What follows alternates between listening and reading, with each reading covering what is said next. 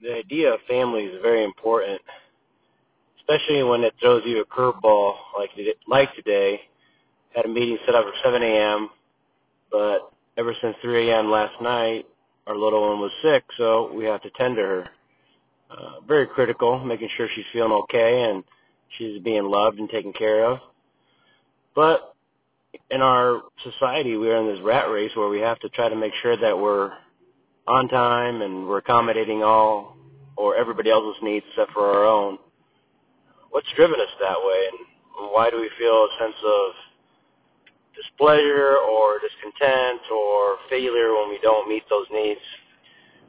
My best approach is to make sure that individual is notified that you're running late, life happens, and you hope that there's an understanding, or at least hope of an understanding, that things can't be planned to the last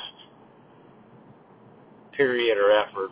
So family first, making sure that they're taken care of, hopefully in the race or the career or the approach of life, those around you are acceptable of that and understanding of that. I think that's who you should surround yourself with, is to grow yourself and your professional and personal career, to understand that those individuals will definitely be a light as opposed to darkness going forward.